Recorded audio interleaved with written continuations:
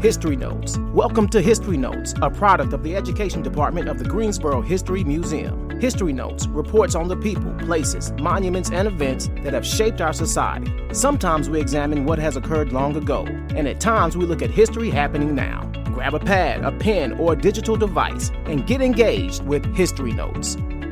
Welcome to History Notes. I'm Rodney Dawson, Curator of Education at the Greensboro History Museum. And we started this podcast for educators. I used to teach, and as I always say, one of the things I used to hate to do was lesson plans. So we figured a podcast would help supplement a lesson plan or build a lesson plan around. But since then, we found this is more not just for educators, but it could be a Sunday school group, a civic group, or just someone sitting at home. But we want to get a perspective from all dynamics that we can. And as a part of our series that we've been conducting, we thought it appropriate to hear from law enforcement as it pertained to the events that happened in late May, early June regarding the aftermath of the death of George Floyd in Minneapolis, Minnesota. And so we talked to several protest organizers, we talked to muralists and business owners, and we thought we haven't spoken to law enforcement, and especially at a time like this. So I thought it prudent to reach out to the sheriff of Guilford County, Sheriff Danny Rogers, and thank you for joining us here on this edition of History Notes. Sure. Well, thank you very much for the opportunity. All right. So I'll jump right into it. You know, when I was doing a little research, and of course I've known you, but I said I had to do a research on Sheriff Rogers as the sheriff, and I didn't realize that you were responsible for 600,000 residents. That's and right, then yeah. the budget that you have. So I knew you had to make time for this. So thank you very much. But being with the background that you have in law enforcement throughout Guilford County, you know, coming from High Point, also your credentials in criminal justice. And so you know what law enforcement means to our county. So with that being said, what would you say the Sheriff's Department has meant to the residents? And what I'm looking for is areas of strength and then areas where you might need improvement. Okay. When we look at the sheriff's office in this day and time, we look at it as bringing a positive change, not just to the sheriff's office as a whole, but to the Guilford County citizens and the residents of Guilford County. Positive change begins with inside first. So we had to evaluate, get people on the same page as much as possible. Wanted the county to look more, the sheriff's office to look more like Guilford County residents, the demographics and geographic area of Guilford County. The challenge piece for it has been developing strategic methods to pull it together. So we've had to come in and change some of our hiring practices. You do this with about a team of how many? We have, right now we have right about 600 employees, okay? We have many different divisions, anywhere from my personnel training, my command staff, which is my chief deputy, Steve Parr, my deputy chief, Victor Maynard, my major of operations, Fred Antonelli, and my major of the detention services is George Moore. So we have many different divisions and many parts, moving pieces with the sheriff's office that makes the whole system runs as smoothly as it can. But it's been good, challenging, because change is always,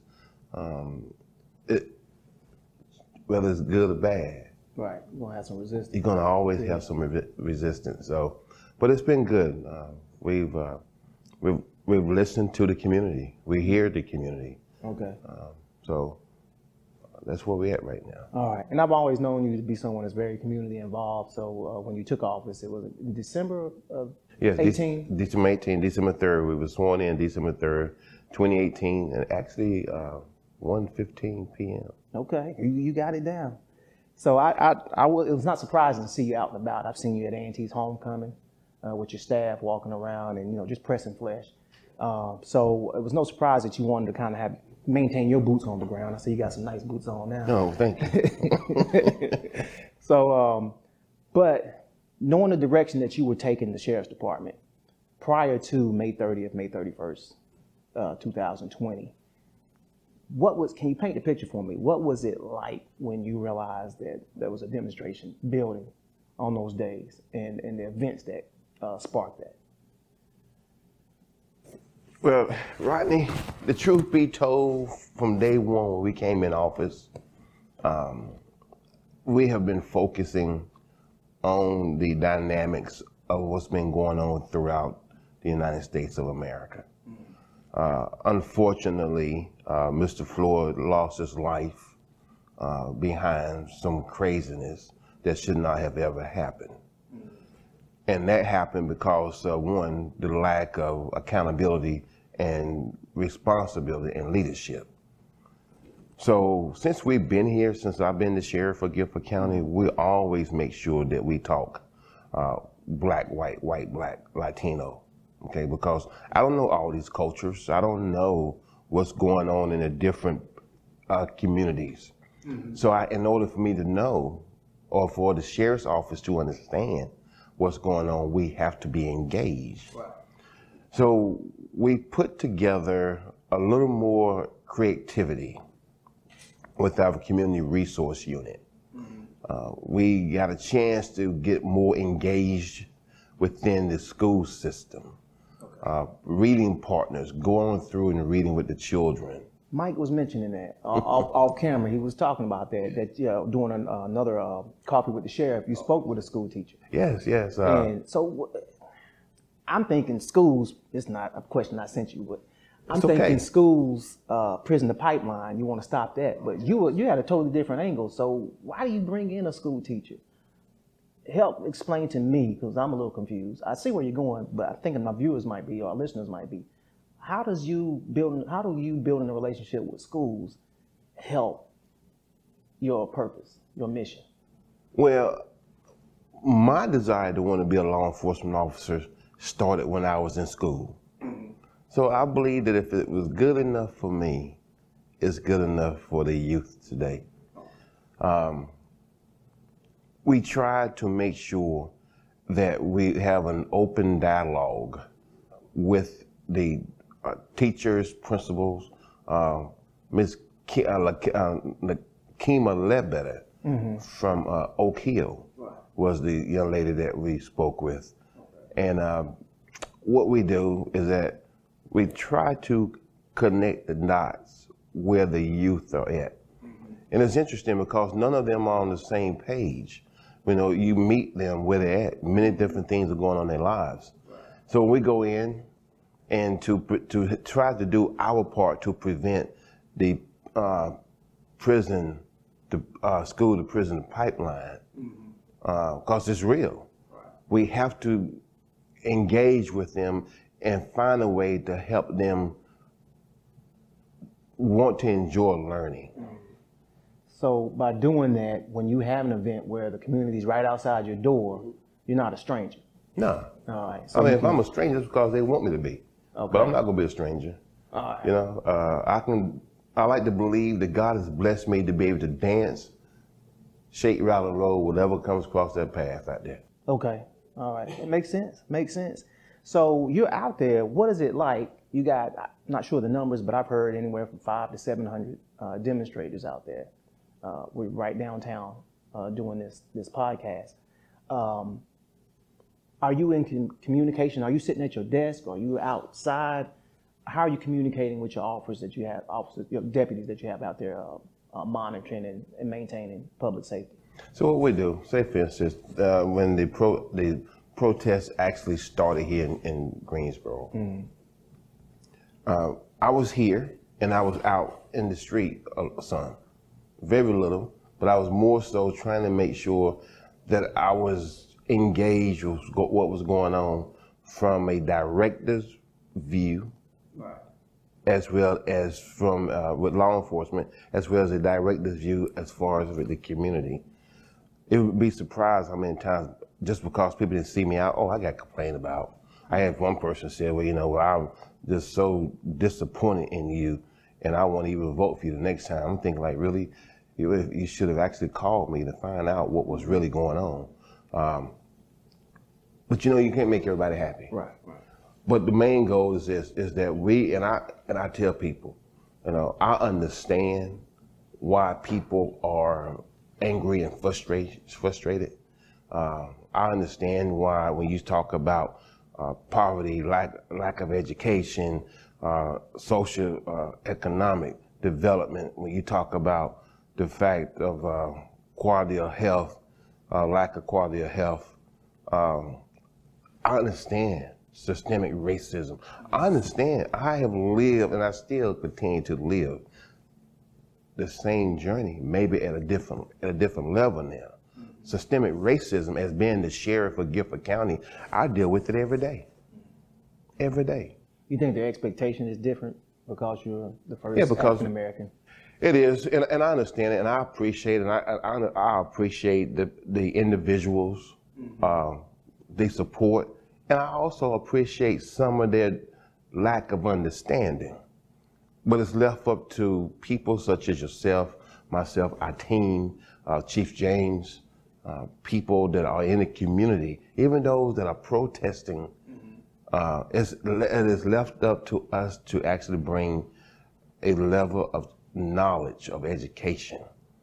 And if we do it with a level where people can understand, don't be judging, but understand where people are coming from, I truly believe that we can make a little bit better headway than what we have thus far. Okay.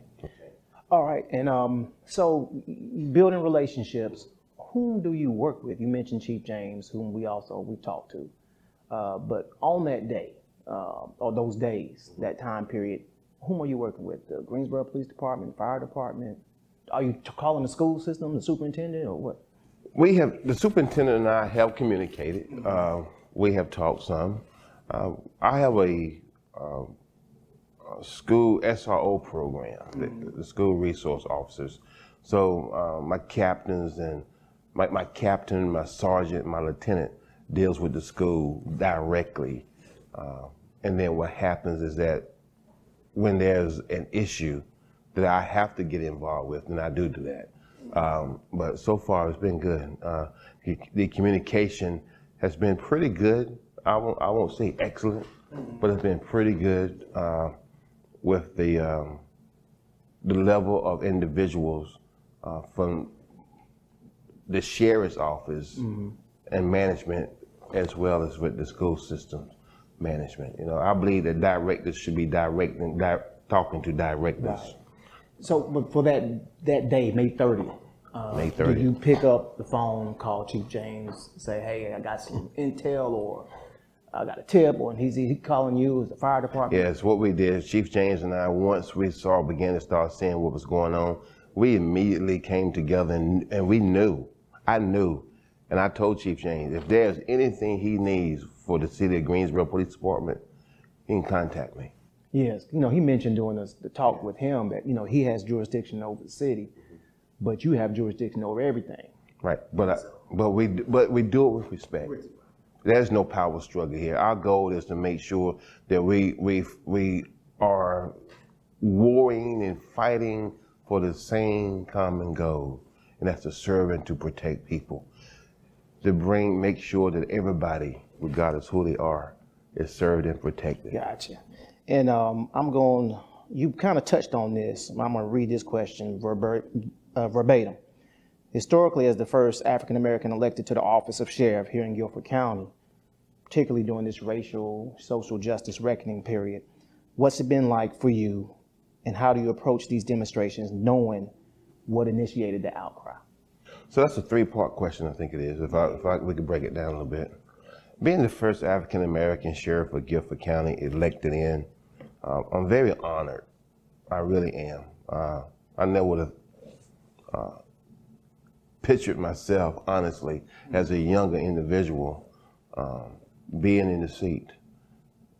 But when God puts a calling on your life, and I know people don't like to hear that, but that's real. I don't go no other way, and I don't apologize. Right. But when there's a calling on your life to serve in any capacity, it makes no difference how you try to get away from it. God will reel you back in to where he wants you. the interesting piece is that I had to, once again, positive change. Mm-hmm. And I understand that people went out to the polls and they voted, and I'm very grateful for every piece of this community, every race, every faith, denomination. It don't matter. I am grateful. Right. You know, he's the black sheriff. Well, I'm black. I'm African American. I'm black. I'm Negro. That's my race. But I'm not showing partiality towards one area of the community. The community elected me to be the sheriff. And in order to do that, I must be open, transparent, and consistent to all. But you can't do that if you don't love people. That's true. You can't, I don't care. If you don't love people, you cannot be fair. If I told you that I grew up in the ghetto or the poverty challenged communities, my life would show. It would show steps how I try and have improved. Mm-hmm. If I tell you I grew up in a community where a diverse community, my administration will show that. It shows that. Right. You know. The next thing, when I look at the fact of being able to be dealing with the things that we deal with today, if I don't show my team love, regardless what race they are, they're going to take that same message that I've shared with them or showed them inside these walls, and you can tell it when they go outside and they come in the community and deal with people, or they stop a vehicle, or they go to the detention center. It shows that the examples of a leader, or exemplifies rather, what he or she is doing through their teammates. So what I hear you saying is your faith not only put you here, but it's gotten you through every and day. It's dictated your outreach. Every day. You know, I had a moment this morning. Just every morning I had that quiet time. And some mornings is a little more difficult than others. Right. But, you know, I go back and I think about the fact of my great grandparents and my grandparents and my parents, of the diversity that we have in our family. Mm-hmm. I mean, you know, people from Africa, people from the Native American, Caucasians. I mean, we'll mix a little bit of everybody in our family. And who am I to have the heart of stone to be a racist? I have all that I'm a part of all of this. Right. So I tell people, I say, we love and we show what we need to get done and do those things. Well, you know, we won't have time today, but maybe we can get back together and talk about your reentry program, because I think that illustrates that love you're talking about. And you know what? And it does. And I'm gonna touch on that for a second. Okay. But that reentry level or that reentry program is a piece of what we're doing through the school systems as well. We're being proactive within the schools, but we're reacting with them, with people exiting out of the prison system or been institutionalized. We're working with getting them in place. We have a great team with that. Mm-hmm. And making sure that people know they too have hope. We're here to help build hope. Yeah. And I've seen it. I mentor, I keep calling him a kid. He's in his 30s now. But he had to deal with reentry. I got you. Yeah, you know, and so it's that hope. He needed that hope. And if you don't have it, you may be easily going, it may not be a George Floyd as the reason you're out in the streets protesting. It could be another one. But if you don't build that relationship, you can't quell it before it culminates, before it happens. Right. So, but I do want to ask you this, and then I'll get out of your way. What's it like? We see these protests, we see these demonstrations, and we see the protester. or we might get footage. The media loves to have the footage of the looting and what was broken, and it was just a small handful of people that did that. The large majority were peaceful. Right. But that's sensationalized. I've never seen the perspective of the deputy or the officer. The sheriff's department, what do you call are they deputies? The sheriff's office are deputies. We have deputies. Okay. So you have a deputy out there that has feelings, That's right. that has biases, That's right. but has a family to get home to, he or she. That's right. But they've got to stand out there in COVID-19 and stand not 6 feet apart from their partner. And they've got to watch her back, and she's got to watch his back, and they've got to worry about the perception of what can happen. One wrong move, the media's gonna blow it out of proportion. Something's going. Yeah, they will. So, and they've got responsibility to represent your administration. What's it like for a deputy on duty during COVID-19 with all those responsibilities during a protest? I listened to them, and they have been very concerned. They have. Of course, they wear their PPE, the mask, the gloves when they come in contact with people. But to have to deal with the destruction of protesting or protesters was the most challenging piece of it. And at that time, you focus on the fact of making sure, and they focus on that, was making sure that they get it under control before it got too far out of hand. GPD and the Gifford County Sheriff's Office pulled together and worked. High Point, we worked some High Point as well. But it does mentally deals with them and wear on them because they're here to do a job, not getting paid the monies that their service is worth. Could never be paid that, but they have to deal with this other stuff. It's been challenging for many of them. We've had the dialogue. We make sure that if they have any issues, my door's open. But first and foremost, they know that they can seek the help that they need without being judged. Okay? So does it weigh on them mentally? Sure it does. Yes, it does. Mental health is real. I tell people, I don't care who you are. I don't care how good you think you have it going on, how much money you have, what side of tracks you came from, how good looking, how pretty you are. It don't matter. Mental health is real. And it just takes sometimes just a small something to make people go from one level to another level. So we try to make sure that we keep that peer support team engaged. The captains and the lieutenants and the sergeants and the corporals, and even the front line, the men and women that's on the front line, interact with each other and knowing they're there, to help each other as we go along these things. Has it been difficult? Yes.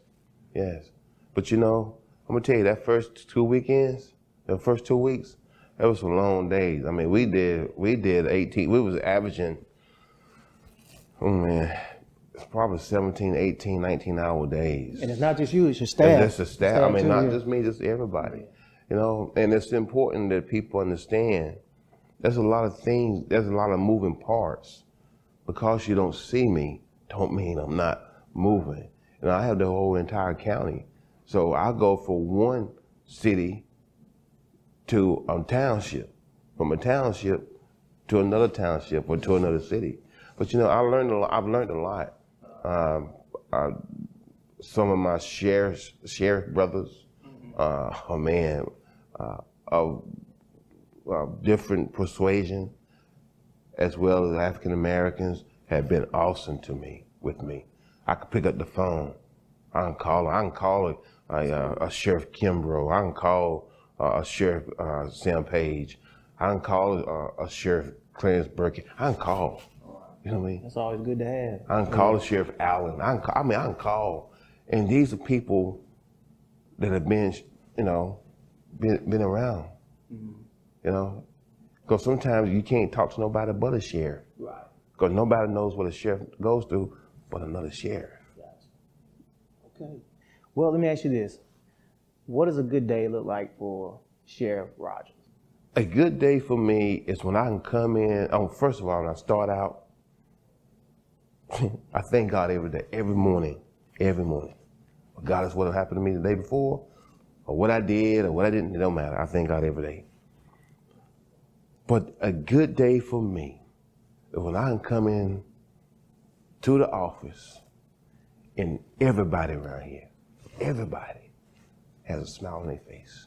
You know, it's funny you said that. Last year I interviewed Dr. Contreras, and I asked her, what's a good day? And she said, when I can walk into a school and see smile on their faces, right? And so, wow. So what's a good day for Danny Rogers? A good day for me is when I feel like I have made some type of impactful difference in someone's life. Okay. In someone's life. Did I touch the person that I didn't know? Did I make a difference in her life, standing in line, paying for her groceries, getting his gas, or giving her a word of encouragement? Or did I make an impactful moment in their life by being a law enforcement officer and saying, walking up to her and saying, oh, how you doing? I mean, you know. So you and I, you know, went to the same high school. That's right. All right, so I'm a Southwest Guilford guy. So I think we should send it to Southwest. They might be proud of us. Yeah, I think they are. Yeah. They should be. So when it's feasible to play football again, we're outside of COVID-19, and you're the sheriff of Guilford County. You said all these townships and these cities, and you went to Southwest. Football game, Southwest against Ragsdale, both in your county. Which team are you rooting for? I'm going to root for both. I'm going to tell you why. I was the first, our class of 19, I'm going to age myself, which I'm very grateful for. 1981 was the first year that Southwest Guilford and Ragsdale played each other. And that was a brewing. They've been trying to get that thing put together. And Ragsdale had the All-American fullback Chris Scott. They had Jimmy Armstrong, LaGon Washington. Southwest Guilford had the Adams brothers, David Brown. They had was McMasters on your team? McMasters, yeah. Man. I mean, you know, we was. It was like, because see what happened when they built Southwest Guilford, the majority of us were supposed to be going to Ragsdale. We would have been undefeated for years. Mm-hmm. And they separated us. So when you brought the talent together and it was a show, I'm sure somebody has those articles, but I'm going to tell you, it was a great game. We won. Southwest won, 34-19, I think it was. But to get out there and to see the two teams, I've gone to one game because I've been so busy doing other things, but I went to Southwest and Ragsdale play. I think last time they played, and I'm telling you how long, and this is probably, no, I think the first time I went, I watched Tony Baker. Mm-hmm. A young man came out the backfield like somebody shot him out the cannon. And I'm like, what is that? He going up the field. But to answer the question, I would cheer for both of them because the children belong to me. I got you. Okay. Somebody asked me, said, how many children do you have? And I gave it an answer, and I said, well, I have over 100,000 children in Guilford County. Well, I asked Chief James the same question. I said Smith against, he's a Page. He said Page, didn't he? He said Page. He said Page, yeah. I didn't hesitate. It was quick. Hesitate. Okay. Well, I appreciate you spending some time with us, and I think it's with the Greensboro History Museum, we're about history. You've made history, and it's just appropriate to talk to you and to get your perspective, speak on behalf of those 600 strong that you're representing and those 600,000 that you're working for. So thank you for being a guest on History Notes. Well, thank you very much for allowing me. You've been listening to History Notes, a product of the Education Department of the Greensboro History Museum. Just as you visited for this podcast, continue to go to www.greensborohistory.org and select the Discover and Learn tab to listen again or learn more about many other subjects. We also invite you to follow us on Twitter, Facebook, Instagram, and YouTube. And please stop by the museum when you can. We're located at 130 Summit Avenue, Greensboro. Hours vary, so visit our website or call 336-373-2043 for details. Once again, thank you, and keep tuning in to History Notes.